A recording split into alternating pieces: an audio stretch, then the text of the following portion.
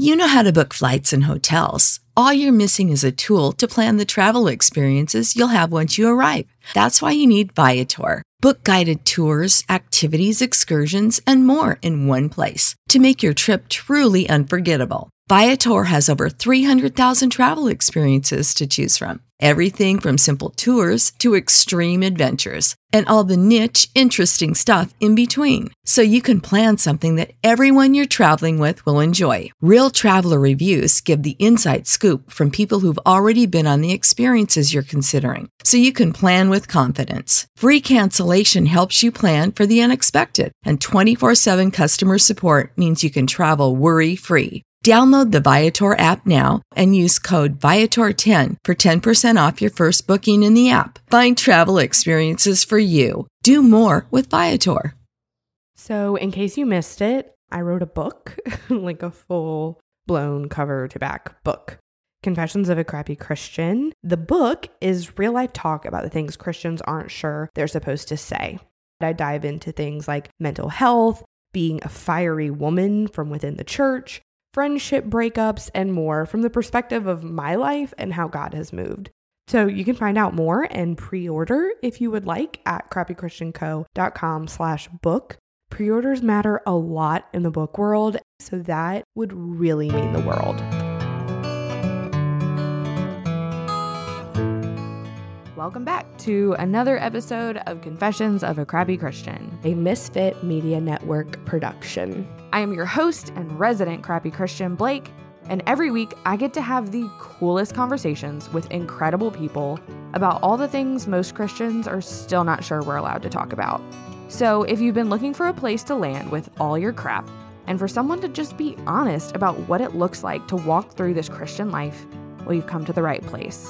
Pull up a seat, pop in your headphones and tune out your kids, and come hang out with me and a guest for the authentic conversations that you have been looking for. Kechi, welcome to Confessions of a Crappy Christian. Thank you for having me. I am so excited to have this conversation. You have lived quite the life.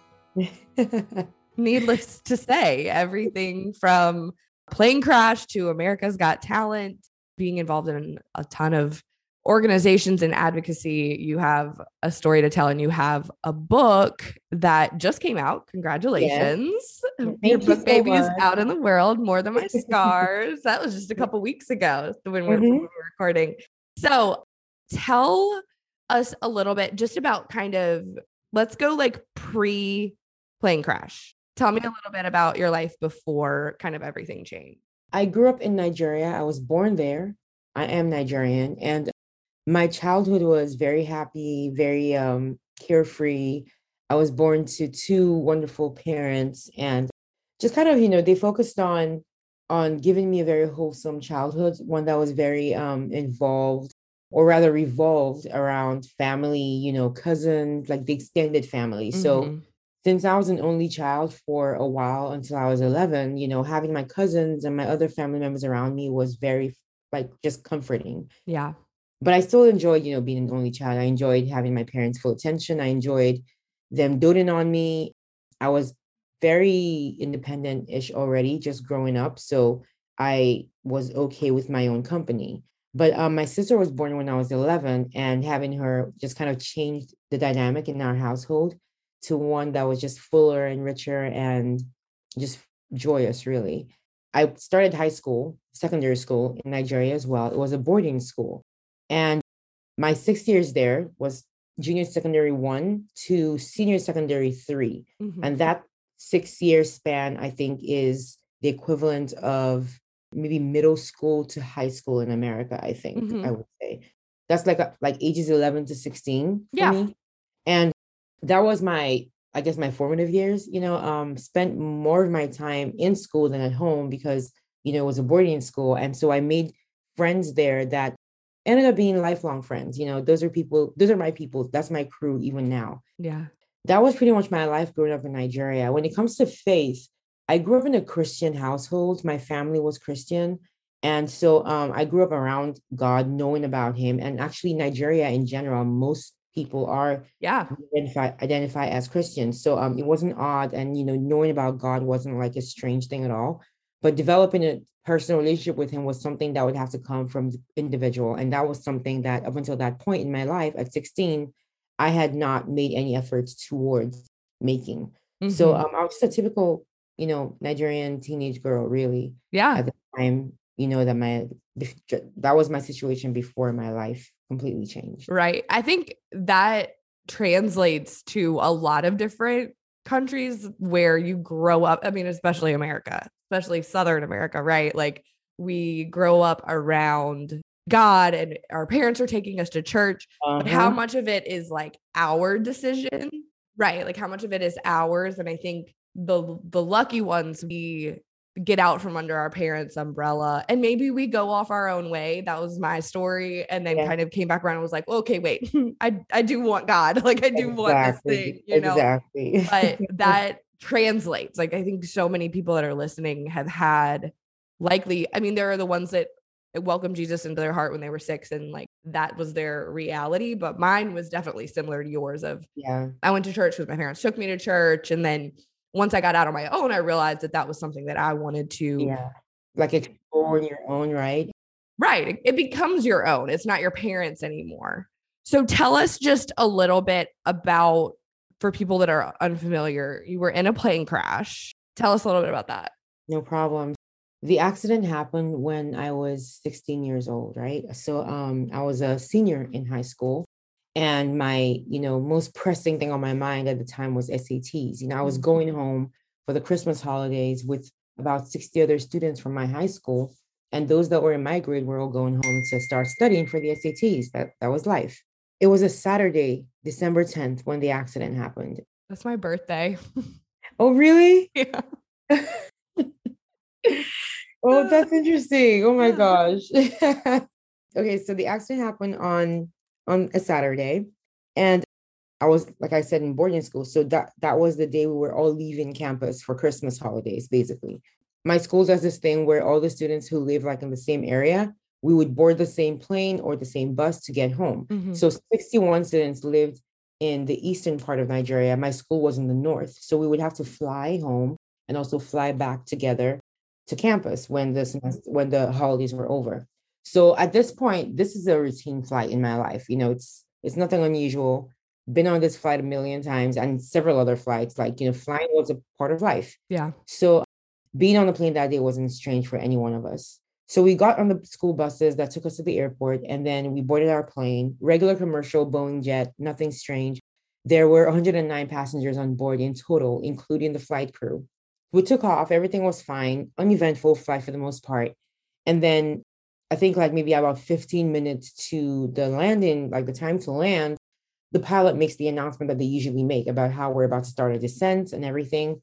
And so he starts, descending, going through the clouds, and the turbulence starts. And at first, it's nothing serious. It's nothing weird. It's just regular turbulence. It happens when you fly. But then eventually it started to get really kind of dramatic and just very exaggerated movements of the plane, And I remember just sitting there, like, when my mind started to shift, like, kind of get uncomfortable. And I was kind of like, what? This is like a little more intense than I'm used to. And I remember it was just so quiet in the cabin. And it's usually quiet. It's just this time I could just sense that like there was this tension in the air where no one was saying anything because, no one wanted to say what clearly on everyone's minds because this was out of hand. And then eventually there was this scream from the back of the plane, this woman. And that just kind of just caused the chaos to start. There was no running around or anything like that. It was just like the screaming, like people were just screaming and shouting and, screaming blood of Jesus and like just screaming God, praying loudly. It was just like panic, and I was just sitting there in my seat. I was in an aisle seat in the front of the plane. And I was just staring into space like, what is happening? This is unreal. Like, this is surreal. Like, this is movie stuff. Right. This did not happen in real life. And it was just a very weird out of body moment where I could like see myself in my seat, just shell shocked. And I could see like just everyone like panicking in their seats. And one of my closest friends was in the aisle seat next to mine. And the last thing I remember is holding her hand. And then this weird metal scraping sound that just kind of jarred the brain. And then just darkness, just complete darkness. Yeah, just blackness. I don't remember the crash itself, like the impact. I just remember the panic and the chaos And then I remember the feeling of my friend's cold hand. And then I just remember just blackness, nothingness. That was my last memory on the plane. And then my next vivid memory after that is 5 weeks later, I'm opening my eyes and I am in a hospital in South Africa. That's when my life basically, restarted. Yeah. You lived through a lot of people's worst nightmare that people almost like not joke about, but like, almost joke, like, what are the odds? Right. Exactly. It's kind of what like are the odds? one of the things that like, it's too terrible to even contemplate something like that actually happening. No. Like every time we fly, that's, can you imagine if you just drop out of the sky? But it's like, no, it's never going to happen. And you were an experienced flyer. Like, so it wasn't even, you were used, the turbulence didn't throw you off. You were like, this is normal. It happens. This is normal. Do they know how you survived? There was no explanation to why myself, because there were 2 survivors. Okay. Out of 109 people. And there was really no correlation, like in the reason or why we survived. Like for one thing, most people that died, like they died from smoke inhalation as opposed to burns. Yeah. So there was a lot of people that died just from like the smoke of the explosion. Right. And of course there were burns too, but like most people, it was the lungs that was what got them. Mm-hmm. And then the other survivor, she didn't have any burns, but she broke like a bone. Like she broke like her arm, I believe. Mm-hmm. And where I blacked out, she didn't. She remembers everything. She was awake throughout. She remembers the crash. She remembers everything, so our experiences were so different. And even the way that we recovered, it was so different because, while I sustained more physical injuries, she sustained way more psychological injuries, psychological trauma that definitely affected just the way that she moved about her life. Absolutely. It does. Absolutely. That was my first thought when you said that all you remembered is black, is like, that's almost God's protection. Oh yeah. That he like protected your mind. So you ended up with severe burn injuries and that led to years of surgery. Correct? Correct. So tell us a little bit about, we were talking earlier about that shift happening where your relationship with God becomes your own. Like when along the line did that happen for you? So this was something that started happening in the midst of my treatment, the first stage of my treatment in South Africa. So after the accident happened, I was flown within 24 hours to South Africa, Johannesburg, which is where they took care of me for the next 7 months, gave me emergency treatment, emergency surgeries. That was where they saved my life. I had to be flown out of the country because Nigeria did not have the capacity to care for the level of burns that I had. 3rd-degree burns over 65% of my body. So we didn't have what it takes to take care of that kind of burn. Yeah. So after they got me to South Africa, I was there for 7 months. And during that 7-month period, that is where most of the significant foundational growth happened in my spiritual life. And when it comes to, just Christianity in general. Yeah. It was something that kind of was born from my mother's faith specifically. For a very long time while I was in the hospital, I was very reliant on not just her faith, but her, period. She was my rock. She was the reason that I was waking up every morning, the reason why I was struggling on to survive, because I wanted to keep seeing her face. So in the beginning, she was really my reason for getting as far as I did, for literally choosing to stay alive. And then as time passed, her prayers, I knew people were praying for me from all over the world. My life became a sort of like beacon, considering the life of all the 60 kids that were gone. Everyone just felt that, Kechi has to make it, that was the vibe. And I feel like those kind of prayers, those were what sustained me those days. And, I knew this, I knew there was power in that, but, it also made me kind of like feel like I didn't need to make any effort on my own either, because my mom's got this, my family got this. People are praying for me. I don't need to worry about having something specific with God when everyone else was like, interceding for me. Yeah. This was like the case for the next like 3-4 months. It took me a while to get to the place where it was like, I'm going to have to get some kind of like direct access, to this God, as opposed to. Right. I need my own access. That was born specifically from the trauma of the injuries, the physical trauma, and how difficult it was to deal with those things. Like after the pain, which was obviously terrible, the itching that comes with the burn injuries healing was the worst of it for me. It was just the worst, insane kind of experience. And for me, like, it was so bad that like I would take the pain like double, triple over any itching. It was just, it was something that just took over the mind. It was crazy. And I remember just not being able to sleep. Oh my gosh. Not having any peace, just not. And that's just like not a way to live. I always tell people sleep deprivation is a torture tactic. Honestly. Like they use it to torture people. So of course you're not just like floating through not getting any sleep. It sucks, and especially in a place where the body needs it. Right. There was never a more important time for me to sleep and recover than that moment, that period of time. And I wasn't getting any of it. And it was just like exhaustion compounded upon exhaustion every day. And, when my mom was around, it was good because I had distractions, but she couldn't be there forever. She couldn't be there overnight, at least not at the start. So, it just became this thing where it was like, how are we going to, because, when she's here and she's praying for me and she's reading the Bible to me, I just feel this like a resting place, kind of like I feel like a little relief. I feel like my mind is being taken to a more peaceful, like relaxing place. And I wasn't getting that when I was by myself. And I just got to a place where I was like, I need to get that. I need to find a way to be okay on my own as well. Prayer is the way it's going to be, then cool. And that was not something that just came from my mind. That was my mom.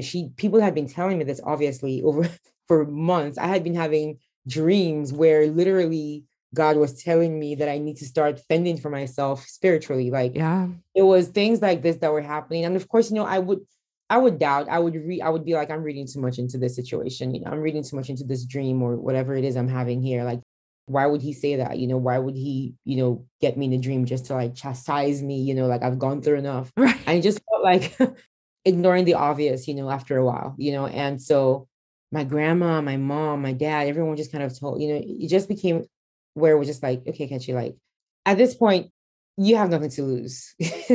So you might as well try, right. Just try and just see if you can access what everyone else seems to be able to access quite easily, at least on your behalf. Like, see if there's anything that you can do for yourself. See if there's power here.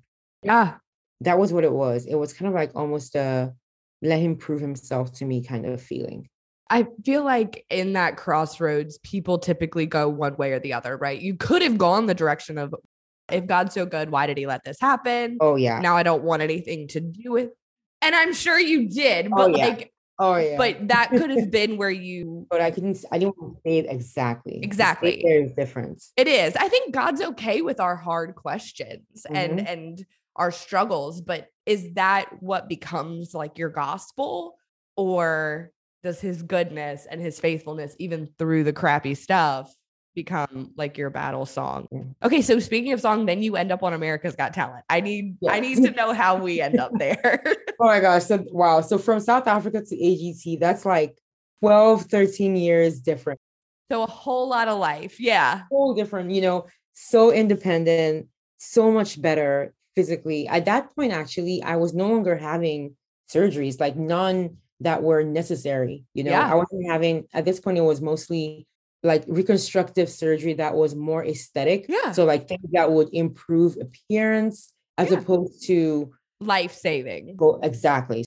I did the life-saving stuff in South Africa. Then I came to America, and then they did the reconstructive stuff that gave me back my independence, like my practical, being able to do things for myself. So that phase of my life had. Yes, you're kind of out of survival. Exactly. We're now just living, I'm super excited to announce that this August, we are firing back up our monthly membership called The Collective.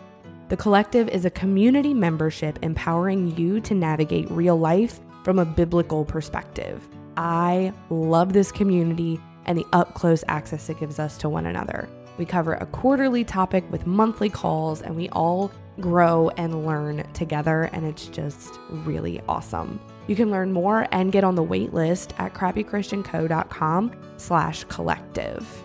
Okay, so I personally love having my nails done. It makes me feel cute. It makes me feel put together. But what I do not have the patience for is sitting in a salon for an hour for a $50 manicure, which is why I am very thankful to have found Red Aspen's Nail Dashes. They are $13 glue-on manicures that can last anywhere from 5 to 8 days. They have tons of cute colors and patterns, so you can take back your time and your money and still have cute nails. So just head to redaspenlove.com/crappychristian or visit the link in the show notes. Okay, let's get back to the show.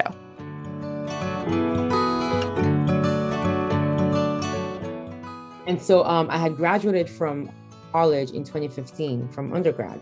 And now, a year after working nonprofit, I started my MBA in 2016. And that was the year that America's Got Talent came into my life. So how this happened? I did not sign up for the show myself. One of my best friends signed me up without telling me because she was frustrated with me. She had been telling me, and funny enough, my dad too, for years to sign up for one of these music shows. They knew that I loved singing. They knew how much it meant to me and they felt like my voice was good enough for things like that. But I did not. I loved singing.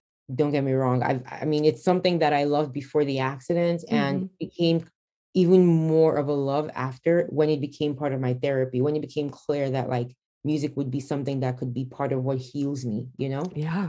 And my voice actually changed after the accident too. Like can't explain, but it just got better for sure after the difference, like clear difference. Yeah. So having that, was very comforting and, confident boosting as well.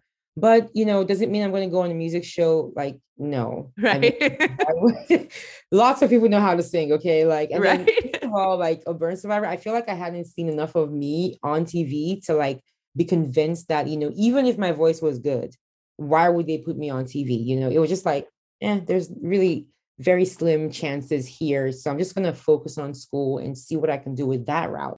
So when my friend did that, I did have a moment where it was like, Kechi, you're going to have to decide if there were points where it was like, I can decide not to follow through, Yeah. But like, when she did that, I was like, okay, cool. Let's just see what happens. Time, like 2 months passed and nothing happened. And I really literally forgot about it because it was like, I didn't put any stakes on this, Right. So there was no feeling yet with how it went. Yeah. But then they reached out to me in November. So she applied in September 2016. November 2016 was when I got the first phone call from America's Got Talent. It was from a woman. Her name was Destiny. She was a talent scout for the show. And she talks about how she saw my application. And I remember I was really groggy because the phone call actually woke me up. It was a Saturday morning, very early. And I remember just kind of like nodding through the conversation and then I went back to bed. And then like 2 hours after that, when I actually woke up, like with my alarm, I was like, I feel like something very what just happened? So at some point this morning. So I call the number back and she goes on again to talk about America's Got Talent. I'm like, oh my God, they actually reached out to me. This is crazy. So then my friend calls me like a few hours after that phone call, yelling about how she just got an email from America's Got Talent talking about how they just talked to me, that what is going on. So basically in the application, she actually put in her email because if they rejected me, she didn't want me to even see anything, So she literally thought about every step. Wow. So that was basically how AGT came into my life. When I told my parents, they were just like, this is great. So how are we feeling about this? I was just like, I don't know how far it's going to go. So, or how serious they are, they get thousands of applicants, thousands of people they probably reach out to. So let's just go along with them and just, not put too much into it and just keep going into what happens. Yeah. If they're serious, then they'll keep, they'll stay on it. Yeah. And they just kept calling. They just kept emailing. And then we got to flights and it was like, this is for real. They're flying me to it. They actually want me there. And I think up until the moment of the audition, I still did not believe that I would actually step on that plane until I was literally on that X in front of Simon and Howie and everybody there. It was just surreal. It was a surreal experience, honestly. Till today, when I think about it, I'm just like, I get goose flesh because I'm like, did that happen? That actually happened.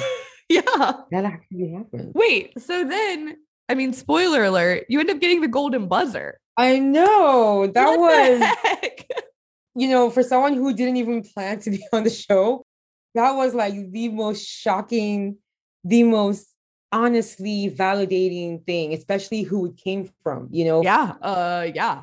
We all know how he can be. And then he just obviously has proven to the world how well he knows about music and has that ear. So to get that from him was just like, wow, like, this is not like my family or someone I know Right. feel good about myself. This is someone who doesn't have any problem telling kids they suck. He Right. doesn't care.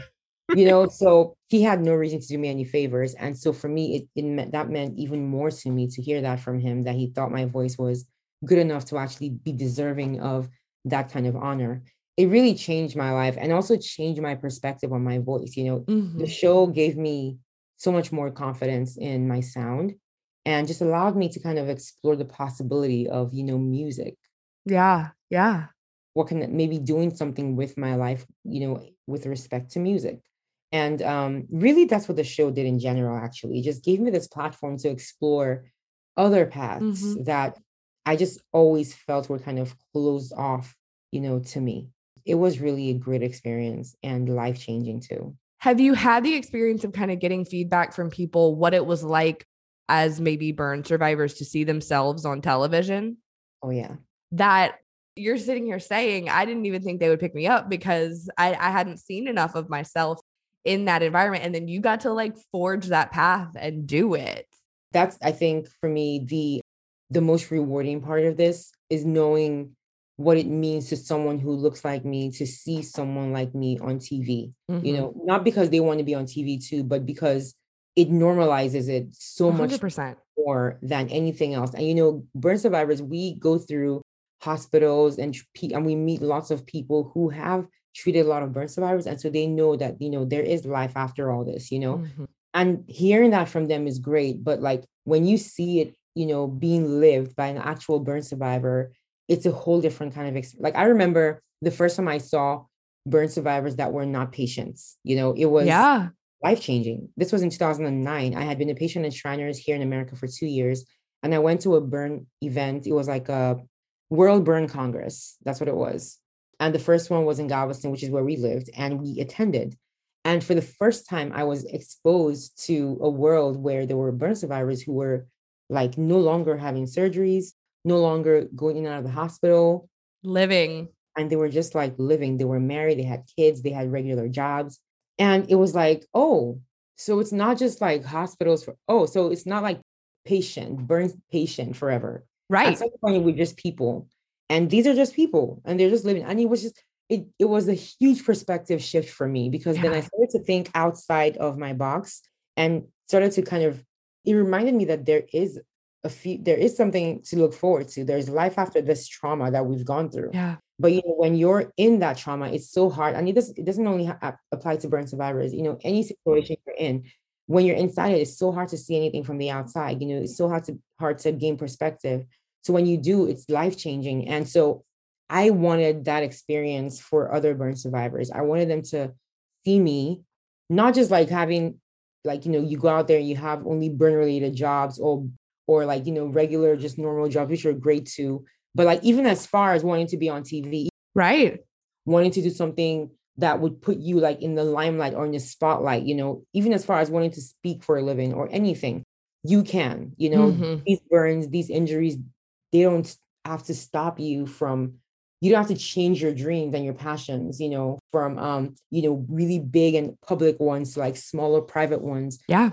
Your burns. And so I felt like that was like the message, that a really strong message that would become even stronger from a source like me. So I really took that to heart. And I really wanted to become like a serious advocate for burn survivors when it comes to showing them in a very real way, like a life, like just the way that I'm living my life, showing them that this is what it means to survive and to thrive, basically, So unrelated, but for the longest time, the like unofficial tagline of the show has been, I get to talk to people who have walked through the fire and came back with buckets of water for the people who are still in it. Oh, wow.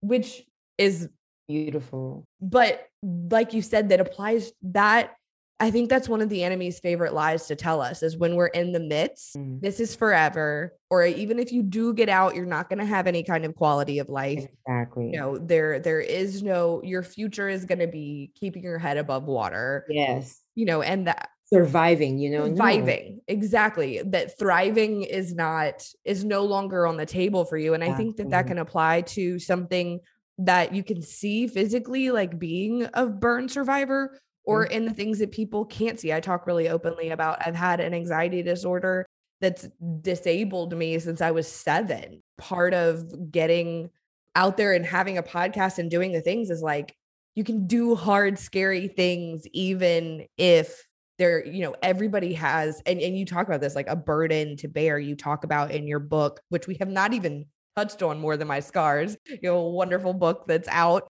But one of the things at the end of the book is that, you know, you believe the plane crash was your burden to bear.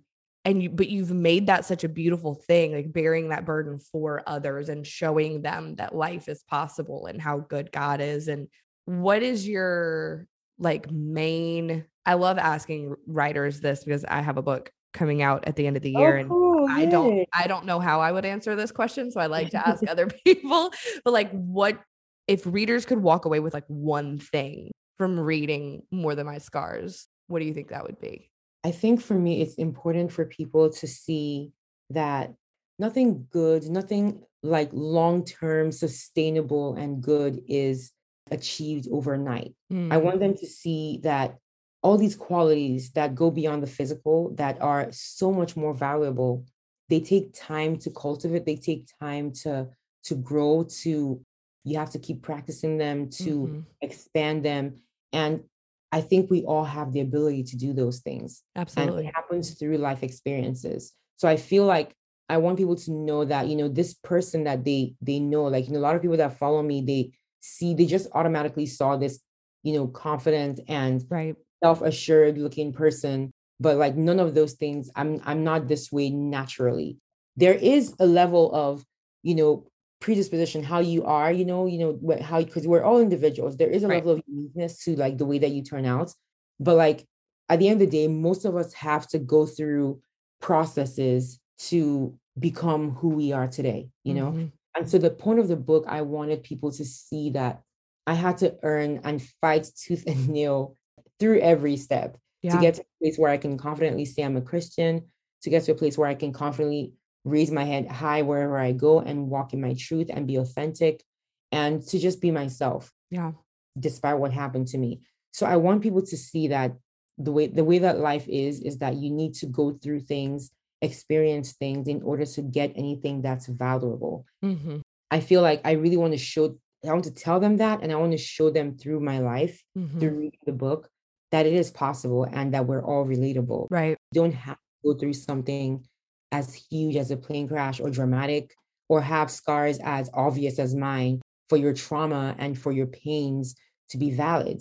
People have invisible scars that oftentimes bear much more like long lasting effects on the person, I feel like I wanted to represent every kind of trauma. I want people to read and feel like they can relate to my struggles. And despite it being a plane crash, like I still went through the same exact process and struggles to become my own person, just like anyone else. Yeah. I think for me, that's the main thing. The relatability, I want to show that.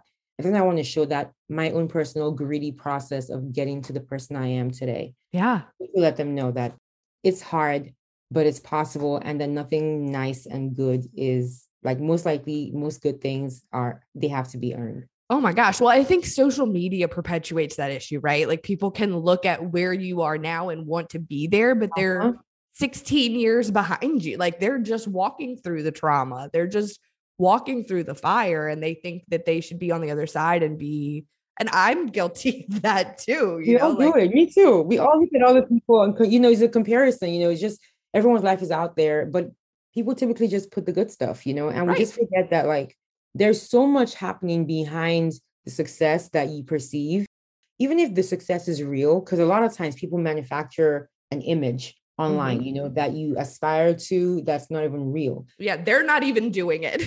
But then the ones who are and show their success, like there is there are years of struggle and trial that is like in the background, behind the scenes, that is not being put on social media. Some people do put it there.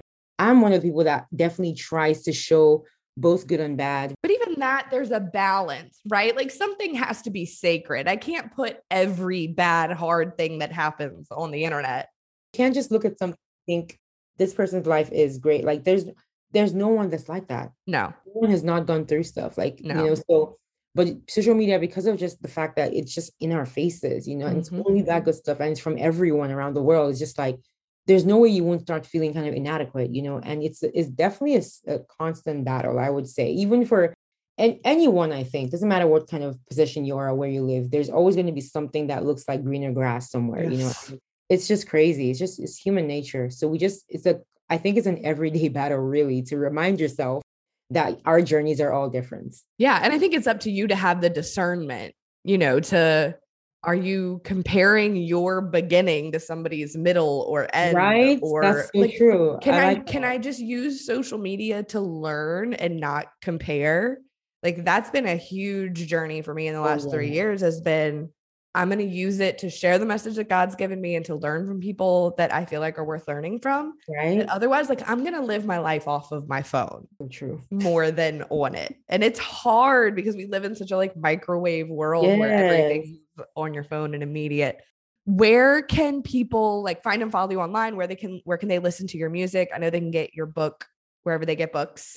Yes. You can find me online on pretty much every social media platform. I am on Instagram as Kechi Official, on Facebook as Kechi, just official Kechi. I'm on Twitter, same thing, just Kechi.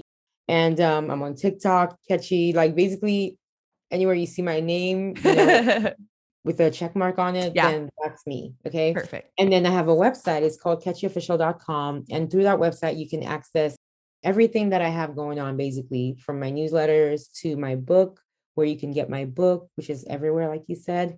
And my music is also on there on my website as well. Okay, but it's perfect. also, if you just search my name, you find me on iTunes and Apple Music, on Spotify. Perfect. Yeah, I have new music actually coming out in like 4 days, I think. Oh my God.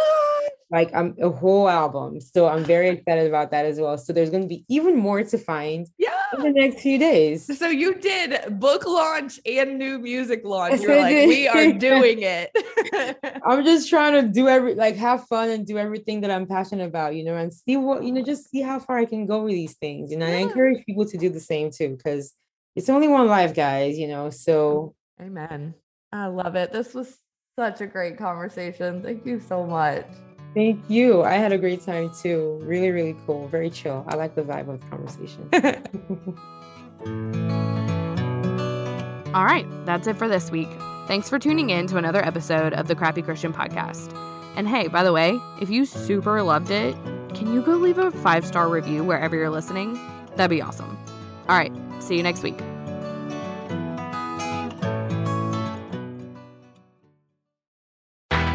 You've always had what it takes to make it happen, and we know the right tools can make it easier. At Strayer University, we're always thinking about new ways to set you up for success. That's why we give you a brand new laptop when you enroll in a bachelor's program, so you can start off on the right foot and keep striving. Visit strayer.edu to learn more. Eligibility rules, restrictions, and exclusions apply. Connect with us for details. Strayer University is certified to operate in Virginia by Chef.